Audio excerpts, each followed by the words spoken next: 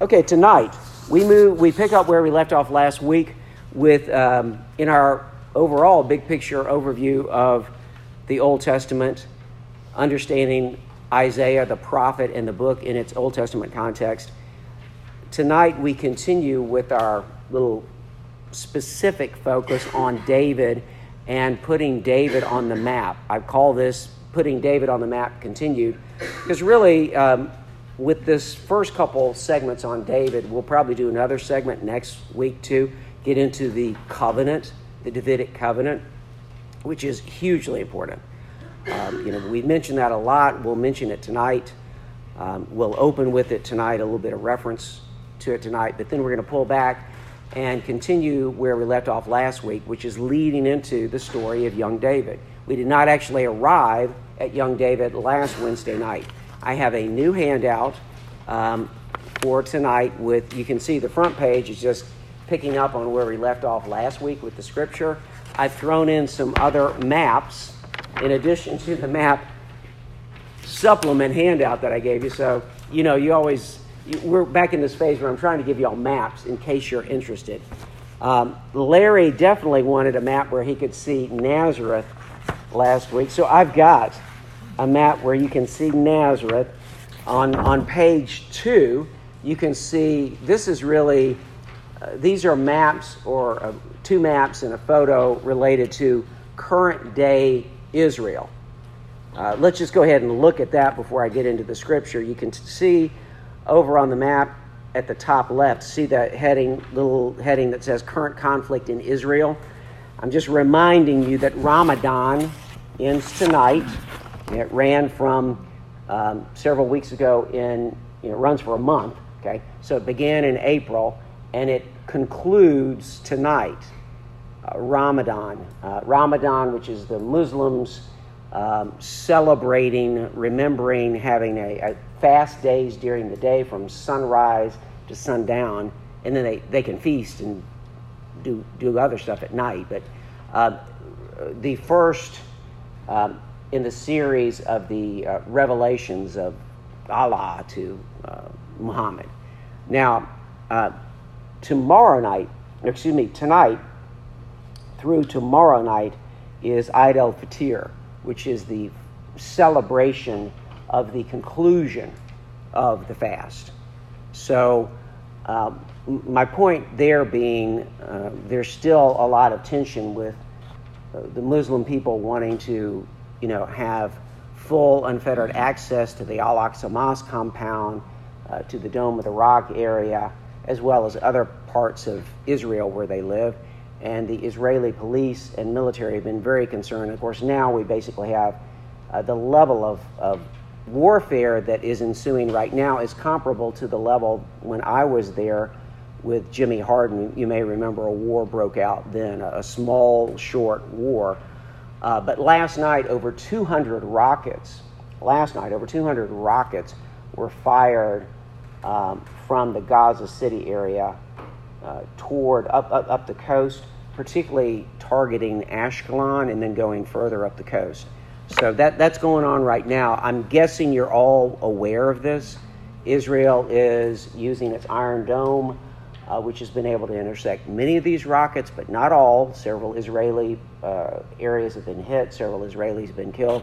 The Israeli Defense Forces, in turn, for the last several nights, have been engaging in, among other things, targeted airstrikes on what they understand to be, through their intelligence, the compounds, tunnels. There are extensive tunnel works in Gaza, in the Gaza Strip, including some that actually go into Israeli territory. But they've hit several that are believed to have a whole lot of missiles, and they also hit the leader of Hamas's airstrike unit, I believe. He was killed, and some of his family members were killed. And they're also Israeli Defense Forces are also targeting people who are in the coordinating group of the Islamic Jihad resistance group. So there's a lot going on in Israel. You guys kind of know this, right? It's big in the news right now. So if you look at the map, you can see, as I mentioned after the class, because last week, because Larry was asking me, I said, basically southwest of the Sea of Galilee is Nazareth. And it wasn't on the maps that I handed out last week because as I mentioned to you guys previously, and as I mentioned briefly when Larry and I talked last week, remember, Nazareth is not mentioned a time in the Old Testament. It is not a significant city. It's not a significant Old Testament city. That's one of the highlights to the fact that Jesus comes from Nazareth. It's just like a whole lot else with his history. It's just amazing. So in any event, Nazareth is now a decent-sized city because of tourism and other purposes. It's actually the largest Arab percentage city in Israel, Nazareth. So there you can see the map. You can see Egypt to the southwest, Jordan to the east and to the southeast, Syria to the northeast. The Golan Heights area, very significant strategically for Israel, disputed territory. Okay, so that's a little bit about that. We are called upon by the Scripture, of course, to pray for the peace of Jerusalem, so we should be praying for the peace of Jerusalem right now. This thing could get really interesting in not a good way over the next few days, so we really need to be praying about that. That being said, that's not what we're studying tonight, but I did want to acknowledge that. And so I threw in a few maps, and Larry, you can see that current day map of Israel shows you clearly where Nazareth is. Okay, so putting David on the map. All right, let's go back to some scriptures. Some of these we read last week, and we'll keep referring to them because they're so significant. A week and a half ago, I preached on Isaiah chapter 55. And let's turn to Isaiah 55. If you have a Bible, I'll read it aloud. These key verses that are highly significant. They're some of the most important, one of the more important passages relating to the New Testament, the New Covenant in Isaiah. So we've seen several other passages relating to the New Covenant, including from Isaiah chapter 54, the preceding chapter. But here, Isaiah 55, 3 through 5. Incline your ear and come to me. Hear that your soul may live. And I will make with you a berit olam, a covenant eternal, an everlasting covenant. My steadfast, sure love or mercies for David. It's plural there. Okay.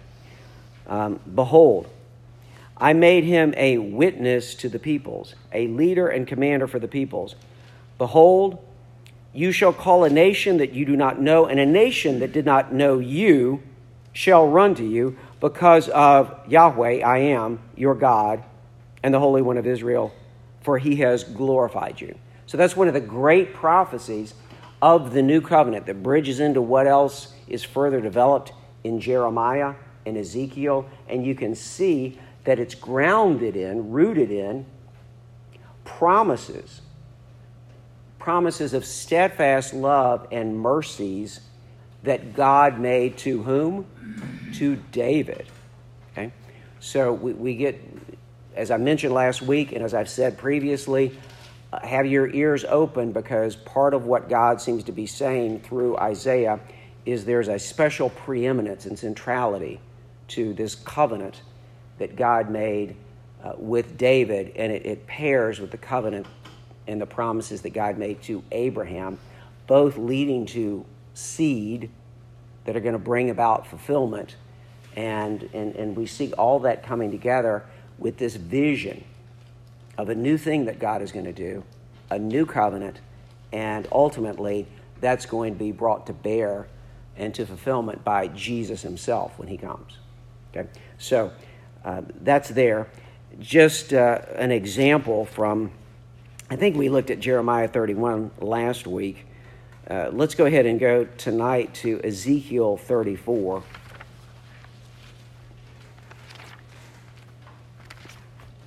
Now, we're not doing extensive study of the New Covenant. I'm just picking up a little bit of this David theme here. So, Ezekiel 34:23.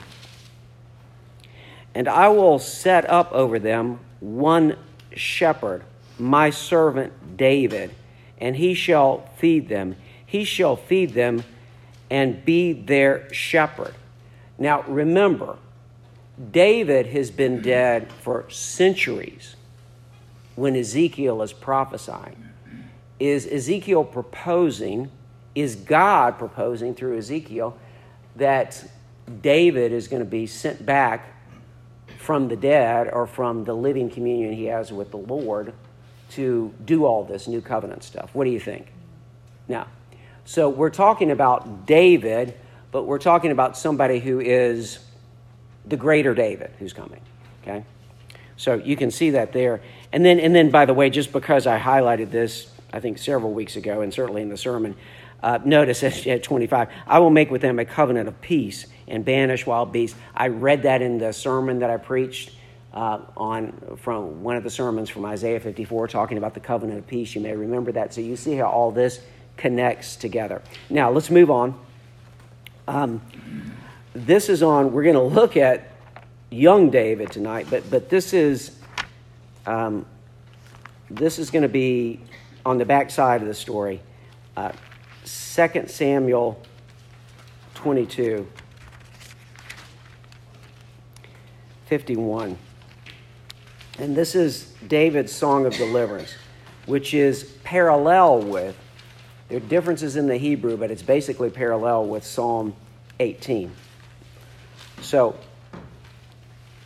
at verse 51, David says, and this is right before, as you can see in the book of 2 Samuel, right before the last words of David, okay, this psalm.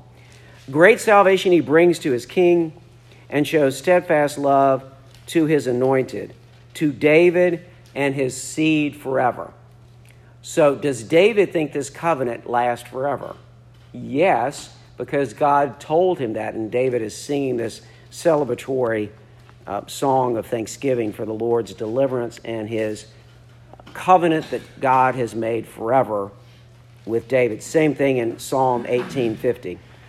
Now, David, we're going to briefly move on. David is long dead and gone.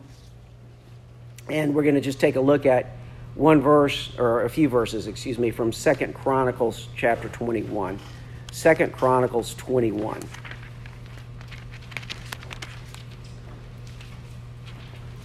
Jehoshaphat, this is a king of Judah, okay, in the line of David. Jehoshaphat, who, let me just tell you this, he generally was a good king, but then he makes an alliance with the king of the northern kingdom of Israel and makes some bad mistakes, and he does not please God in his latter days, Jehoshaphat. But now Jehoshaphat's gone. Jehoshaphat slept with his fathers and was buried with his fathers in the city of David. And Jehoram, his son, reigned in his place. He had brothers, the sons of Jehoshaphat, Azariah, Yehiel, Zechariah, Azariah, Michael, and Shephatiah. All these were the sons of Jehoshaphat, king of Israel. Their father gave them great gifts of silver, gold, and valuable possessions, together with the fortified cities of Judah. But he gave the kingdom to Jehoram because he was the firstborn. When Jehoram had ascended to the throne of his father and was established, he killed all his brothers with the sword and also some of the princes of Israel. Nice guy, right? You already love this guy, don't you? All right. Jehoram was 32 years old when he became king, and he reigned 8 years in Jerusalem. He didn't have a long kingship, did he? He's gone by the time he's 40, I guess, okay? And he walked in the way of the kings of Israel. Now, that is a horrible thing to say. That's like really bad because, virtually every king of the northern kingdom of Israel is anywhere from very bad to horrible, okay? As far as spiritually, as far as faithfulness to the Lord. So when it says, you do not want the Bible or anybody else saying you walked in the ways of the kings of Israel, okay? The northern kingdom. As the house of Ahab had done. Ahab's like one of the worst, okay? For the daughter of Ahab was his wife. That was a really bad decision. And he did what was evil in the sight of the Lord. In case you missed this, let's just double underline this. But then look at verse 7. What is going on here? The Lord should strike him down and get rid of this family on the spot, right? But no, verse 7. Yet the Lord was not willing to destroy the house of David because of the covenant that he had made with David. And since he had promised to give a lamp to him and to his sons forever. So do you think the covenant God made with David is pretty significant to God? Yeah. I mean, you can be horrible in David's line, and the Lord's going to hold out for the house of David. That's just an extreme example there of that.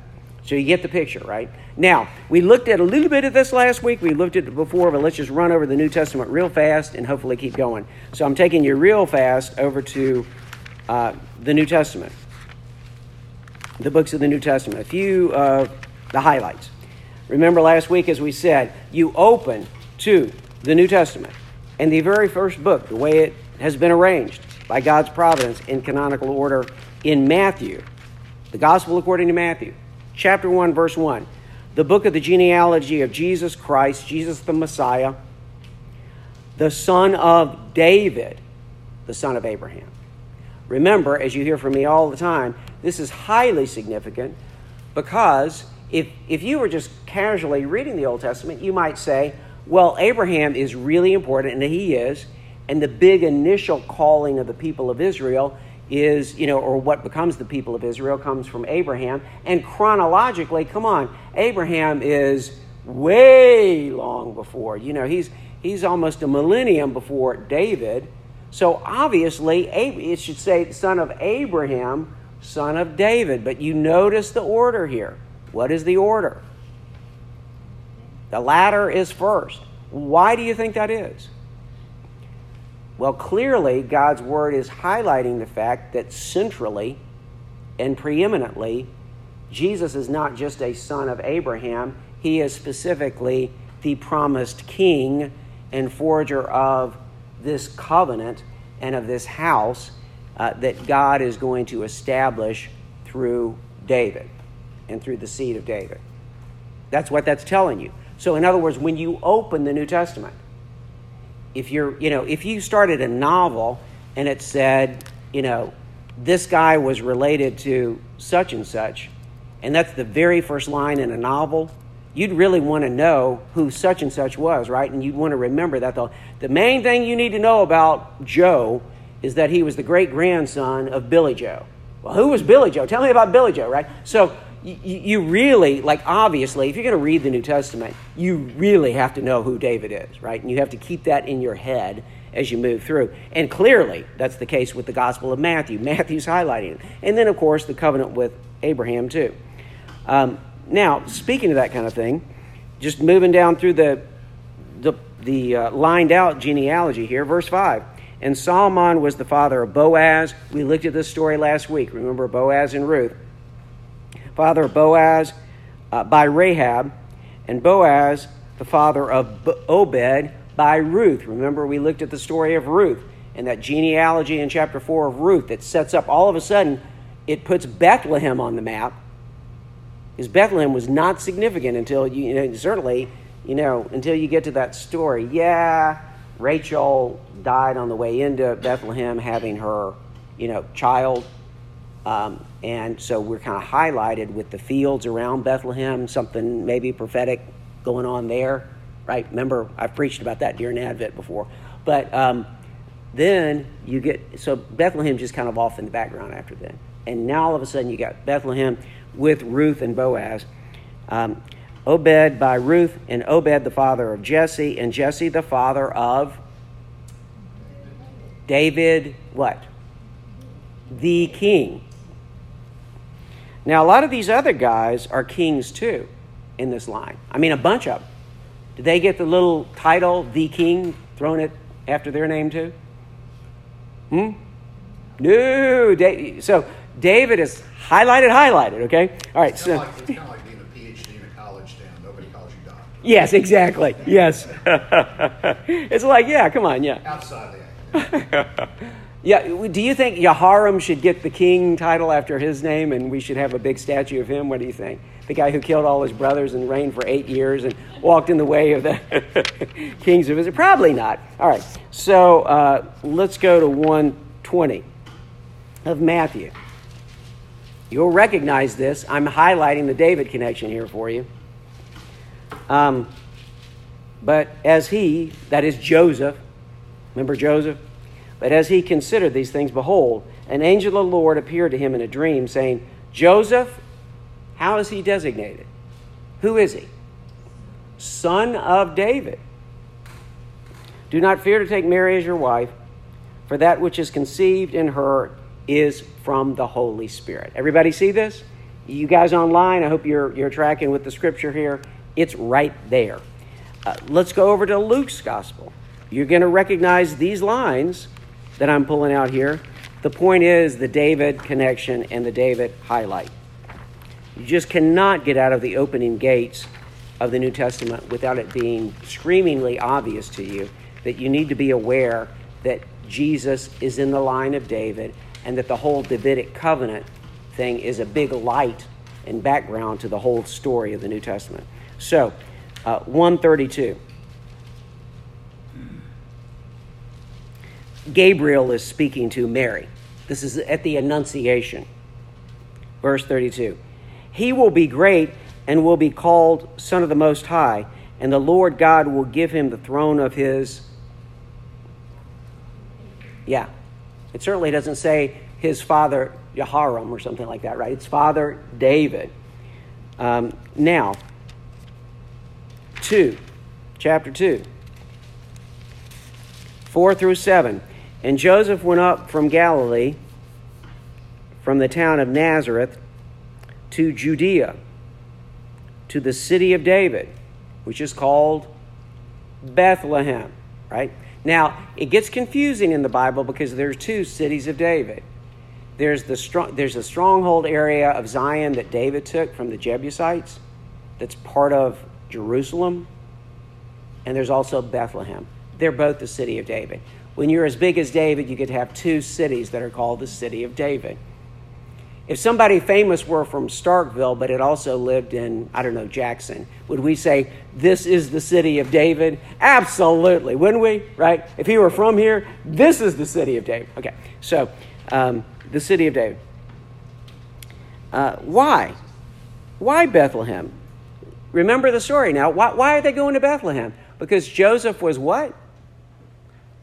From the house. Remember how all this covenant language is revolving around the house. You're really supposed to catch this.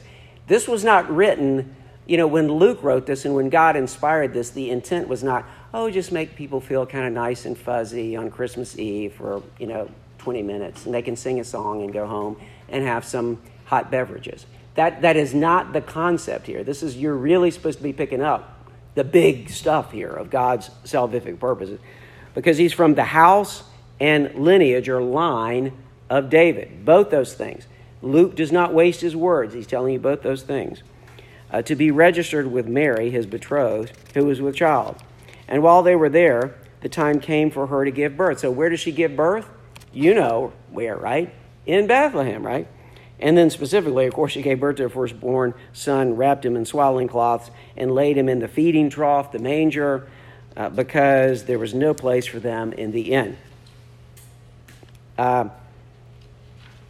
2, 10, and 11. The shepherds are out in the fields, outside of Bethlehem. And the angel said to them, "Fear not, for behold, I bring you good news of great joy that will be for all the people. For unto you is born this day in the city of David a Savior who is Christ the Lord." So really exciting. Now, let's go over to Acts and I got to move fast. 13:20.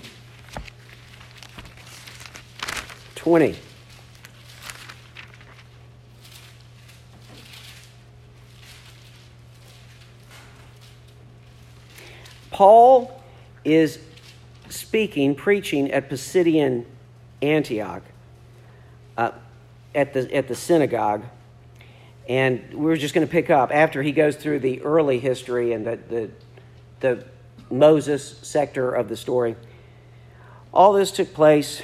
All this took about 450 years, and after that, he gave them judges until Samuel the prophet. So they're in the promised land. We're picking up on where Paul is giving this very brief summary, at least as Luke records it, of his summary leading up to Jesus coming. Okay. Then they asked for a king, and God gave them Saul, the son of Kish, a man of the tribe of Benjamin, for 40 years. And when he removed him, he raised up David to be their king, of whom he testified, I have found in David, the son of Jesse, a man after my own heart, who will do all my will. Of this man's seed, in other words, of David's seed, of David's offspring, God has brought to Israel a Savior, Jesus, as he promised. So you can see when Paul wants to give the executive summary to these Jews at the synagogue in Pisidian Antioch, the David connection is hugely important and central. 30 through 39. But God raised him from the dead, and for many days he appeared to those who had come up with him from Galilee to Jerusalem, who are now his witnesses to the people. And we bring you the good news that what God promised to the fathers, this he has fulfilled to us, their children, by raising Jesus, as also it is written in the second Psalm. We spent a lot of time on Psalm 1 and Psalm 2, kind of orienting in the study on the Psalms last summer and fall. You are my son. Today I have begotten you. Remember, this is the key messianic psalm after the psalm on the law or the word, okay? And the man who loves the law and the word. So the second psalm, messianic, and it says, you are my son. Today I have begotten you. So the Messiah is called son by God. And as for the fact that he raised him from the dead, no more to return to corruption, he has spoken in this way. I will give you the holy and sure blessings of David. Where does that come from? What did Paul just quote in his executive summary to the synagogue Jews of Pisidian Antioch? You should know the answer. I preached on it a week and a half ago, and I just read it to you 10 minutes ago. Yeah, right? So that Isaiah 55 passage, he's quoting, do y'all see that? Are you catching that now? Okay. So I will give you the holy and sure blessings or mercies. He's paraphrasing from the Septuagint, okay? I read you from, a base off of the Hebrew Masoretic text. So, therefore, he also says in another psalm, you will not let your Holy One see corruption. For David, after he had served the purpose of God in his own generation, fell asleep and was laid with his fathers and saw corruption. But he whom God raised up did not see corruption. Let it be known, therefore, brothers, that through this man forgiveness of sins is proclaimed to you. And by him everyone who believes is freed from everything from which you could not be freed by the law of Moses. So Paul has just told you this Jesus, raised from the dead, the Messiah, is infinitely more significant than his father David, but he does come from the line, the seed, the promises, God's rich mercies, the promises to David, and clearly preeminent over Moses. So when you're looking at the covenant, Paul's engaged in all this covenant discussion because it's so central to the Jews. Everybody with me? Okay, so you see how big this is. Just one more thing from Paul over in 2 Timothy 2, 8 and 9.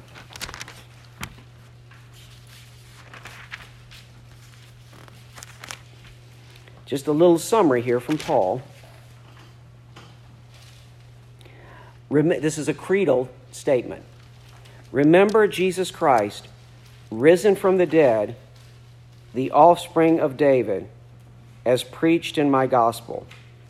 So you want a summary of the gospel. One way to put it is as simple as this. He's born in the flesh, specifically the seed of David. So in other words, he naturally is under the covenant promises to Abraham, okay, because he's an Israelite. But he also specifically is the heir of the covenant promises to David. And he died and he rose from that death. That's about as short and sweet version of the gospel as you're going to get from Paul, and it's right there. And guess who's named in it? David, right? Because the David connection is so central. Everybody see that? That's pretty astounding, isn't it? Okay, so as you can well see, and as we've said before, but this was just interesting to go through, you can't miss David in the New Testament. I mean, you just cannot miss David in the New Testament in understanding Jesus and the Christian faith. So, back to David. Basically, what goes down in 1 Samuel, picking up at the early chapters, after you get into the story of the people wanting the king, is, I think we said this a little bit last week, Saul is anointed as king. He does well for a little while, but then he starts going off the rails, and like many politicians do. Now, at least they used to do. Now, we're much more sophisticated. We're a lot better at picking politicians now, so ours never go off the rails. But back in those days, they did. Okay. So Saul starts going off the rails a little bit. Actually, Saul would make our politicians, Saul is like a saint compared to our politicians. But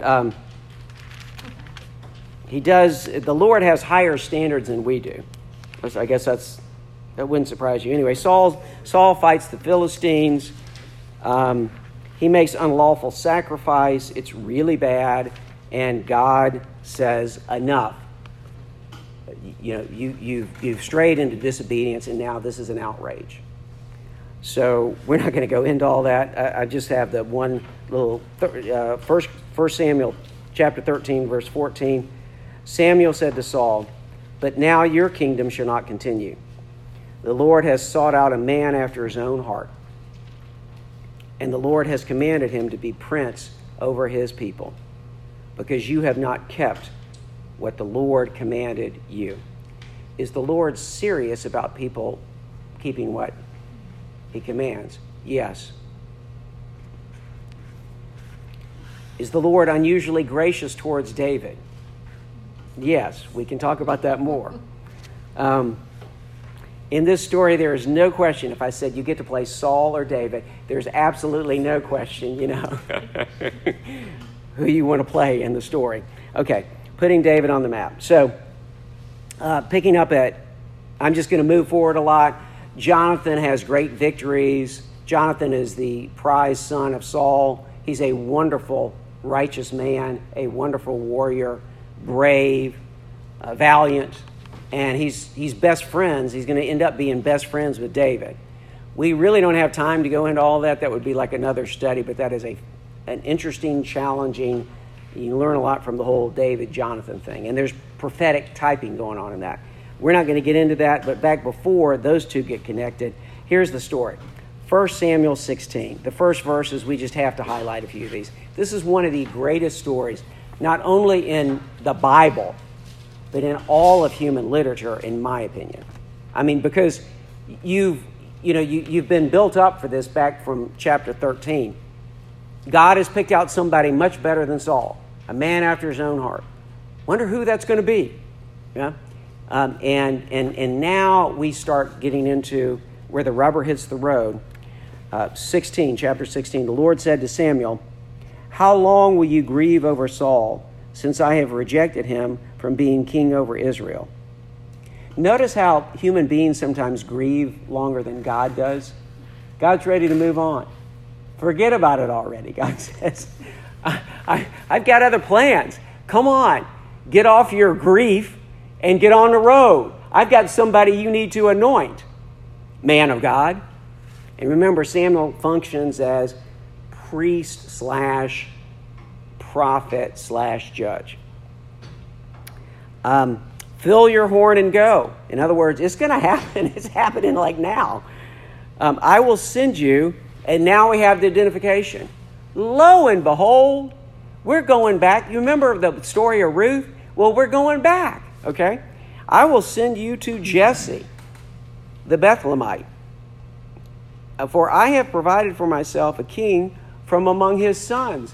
If you've been reading the Bible, you're like, oh, yeah, remember Ruth? I mean, the whole Obed and David thing. Verses 6 and 7. When they came, he brings in Jesse. This is fascinating because neither Jesse nor Samuel have a clue as to what specifically God has planned. So Jesse brings in his 7 first sons. You know, you are totally blessed in ancient world if you have 7 sons. Extras are like bonuses. They're like, these are the prize ones, you know, that we're going to run in the races. And oh yeah, there's the runt. That we just got him as a bonus, okay? So he brings in the 7 big, strong adults. Or the ones that are close to being adult. But when they came, Samuel, looked on Eliab and thought, surely the Lord's anointing is before me. But Samuel, who's a prophet, right, and a judge, is missing the mark here. The Lord said to Samuel, "Do not look on his appearance or on the height of his stature, because I have rejected him. For the Lord sees not as man sees. Man looks on the outward appearance, but the Lord looks on the heart." You'll remember that quote, right? And then we move on to verse 10. I'm skipping over now.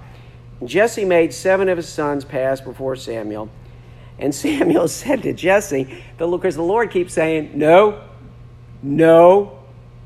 And you know, Samuel's sitting there saying, but this one's the tallest. This one's the strongest. This one's the first. This one's the smartest. This one's has the highest social skill quotient, you know. This one can really sing well or whatever. I don't know. You know, he just, no. Samuel said to Jesse, "The Lord has not chosen these." Then Samuel said to Jesse, "Are all your sons here?" This is just such a great crafted story and what happens here.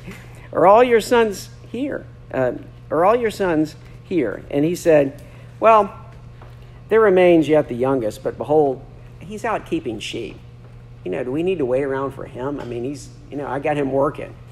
You know, I got the big boys in before you. Come on. Maybe do a second round with the 7.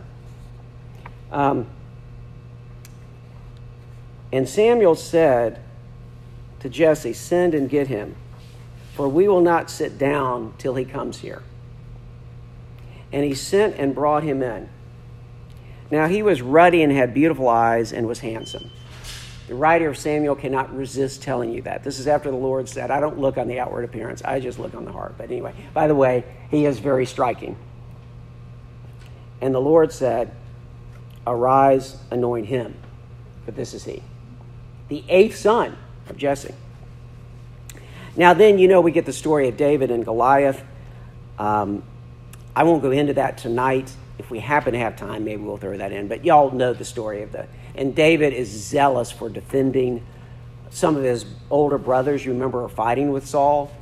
Neither they nor Saul want to take on Goliath, the Philistine. Now, if you look at the handout from tonight or last week, you know, you get some view of what's going on here. Remember, Goliath is from one of the main Pentapolis, the main cities of the Philistines. He's from Gath, which is inland. You know, on the one for tonight, you can see here Philistia, Gath, and Ekron there. You see near the border with where the Israelites live.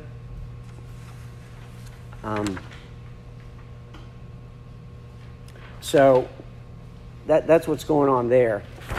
I've got another map, I believe, for you that shows... I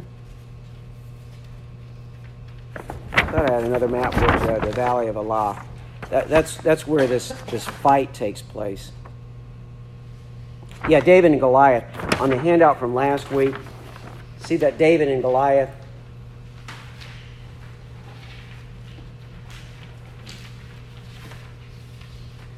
So you can see it happens kind of where the Philistines and the Israelites are conflicted, okay? And the Valley of Elah is where it goes down.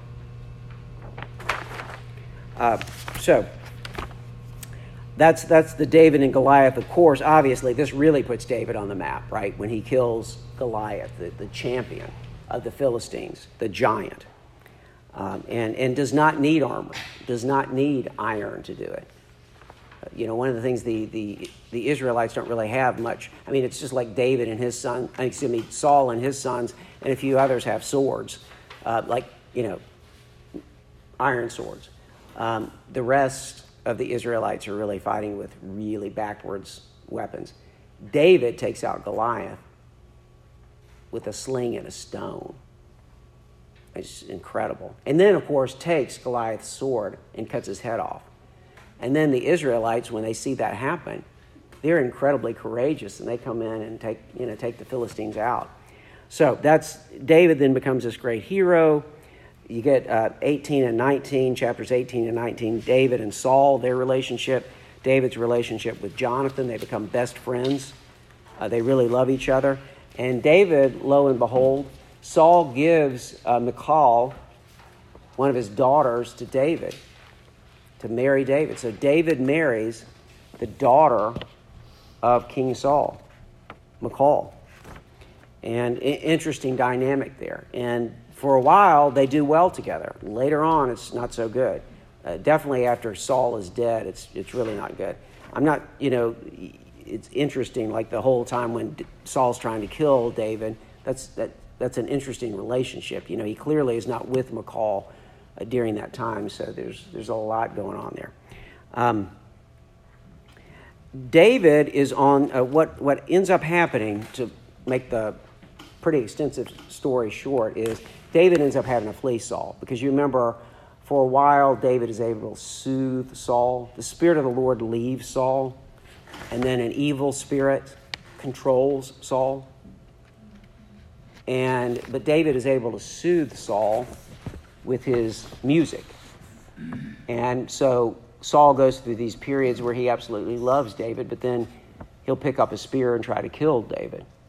And David ends up having to go on the run.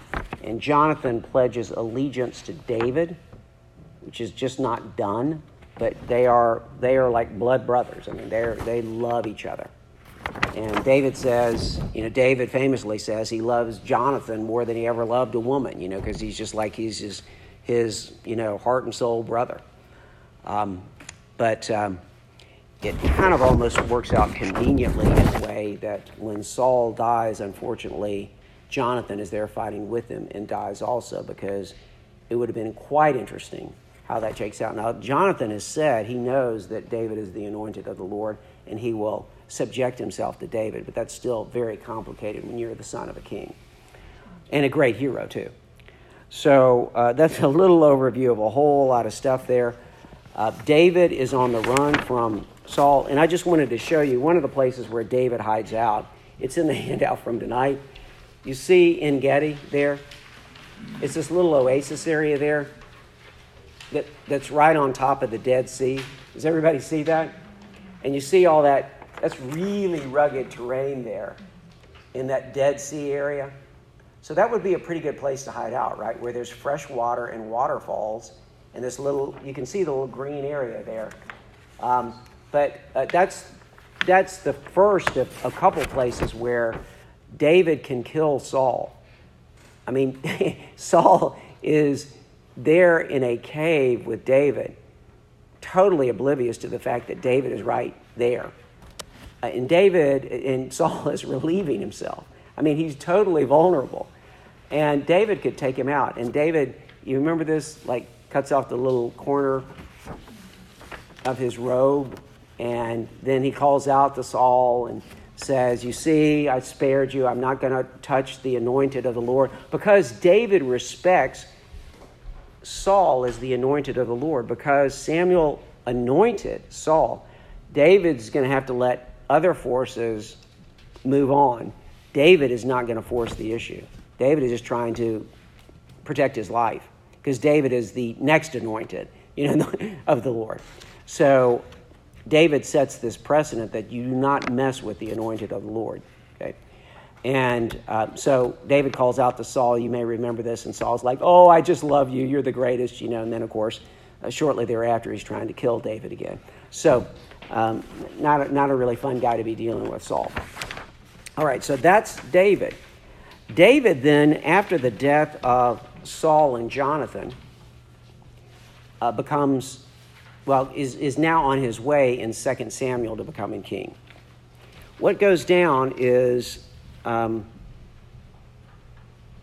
you may remember this, the messenger who comes to announce to him that Saul and Jonathan are dead. You're in the clear.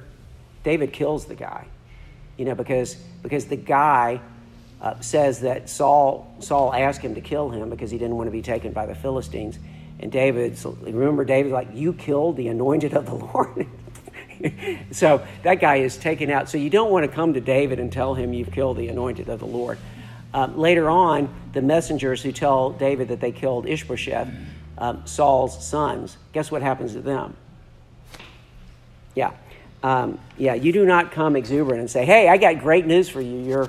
Your Israelite enemy is dead. You just don't come to David and do that. So now what happens? Well, we get into this development in 2 Samuel where David becomes king of Judah, and he reigns at Hebron, for over 7 years. He has this civil war going on against Ishbosheth. And Abner is Ishbosheth's great general. And Abner decides he's going to make peace with, this has gone on long enough. And so he decides he's going to make peace with David, and he does. And then David's henchman, General Joab, kills Abner. Now, one of the things that, among other things, this is not as bad as the Bathsheba thing, but the fact that David lets Joab hang around his entire career is a real stain on David, and it gets David in all kinds of trouble. But David has been on the run. He's been a guerrilla warrior, and all these malcontents came to him. And he's kind of like in a sense, this is kind of bad to say, but in a sense, he's kind of like a mafia boss. I mean, he's got some people that fight for him that are really questionable. And this is the man after God's own heart. So Joab is kind of the leader of the pack. You may remember this when David needs Uriah the Hittite killed. To whom does he send words? Send Uriah up against the wall. Same guy, Joab. I mean, Joab, they've got this weird relationship going on. So anyway, but what happens is the civil war ends, and the elders of Israel, you can read this in 2 Samuel chapter 5. That means the elders of the northern tribes, the rest, the non-Judah tribes. They come to David at Hebron and accept him as king, make covenant with him, and anoint him as king. Then David takes Jerusalem. We'll look at that next week a little bit more, but let me just give you the summary. He takes his own capital city, the Jebusite city of Jerusalem. And the back page of the handout, you can see the little Gihon tunnel thing that they go through, And the city of David, or the stronghold of David, is the little thing below that butts up in the direction of the Temple Mount, You have the city of David, the Ophel, and then the Temple Mount. You can see here on this picture, the big picture that I gave you, the topographical map, it kind of shows you the way that works, right? So you see down here at the bottom, this is the city of David, and then the Ophel here, and then the Temple Mount. What David initially takes is this little stronghold area that's almost impossible to take. And David takes it through the tunnel. And you read about that. We may talk about that briefly next week with 2 Samuel chapter 5. It's a big deal that David gets his own capital and establishes a capital. And then his next thing he's going to want to do is bring the Ark of the Covenant and establish the Lord's house in his new capital city of Jerusalem. All of this is hugely important. We just ran through a bunch of history, but you can see how important David is. You just don't, I mean, everything's different after David. Do y'all have questions about David? That's the little well tunnel thing that they go through to let me just, okay, so since we're there, let me just read this briefly. So 2 Samuel.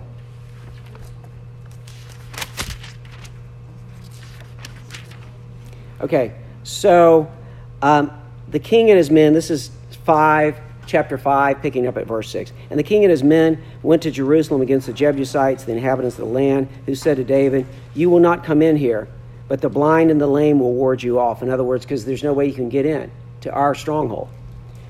Thinking David cannot come in. Nevertheless, David took the stronghold of Zion, that is the city of David. And David said on that day, "Whoever would strike the Jebusites, let him get up the water shaft and attack the lame and the blind, who are hated by David's soul." Therefore it is, so he goes through the water shaft. The blind and the lame shall not come in the house. And David lived in the stronghold called the city of David. David is a very smart, canny warrior. Okay? So that's how he takes, that makes sense, Glenda? That's what happens. So that's how Jerusalem falls into David's hands. Let's pray. Lord, thank you for this time. We give thanks for the power and message of your word. And thank you, Lord, for how you teach us through David and your covenant with him and make the way for the gospel through Jesus, the Son of David, your Son and our Savior. Help us to know and understand what that means and to grow more and more, Lord, to rejoice in and follow the way of the new covenant in Jesus. In his name we pray, amen.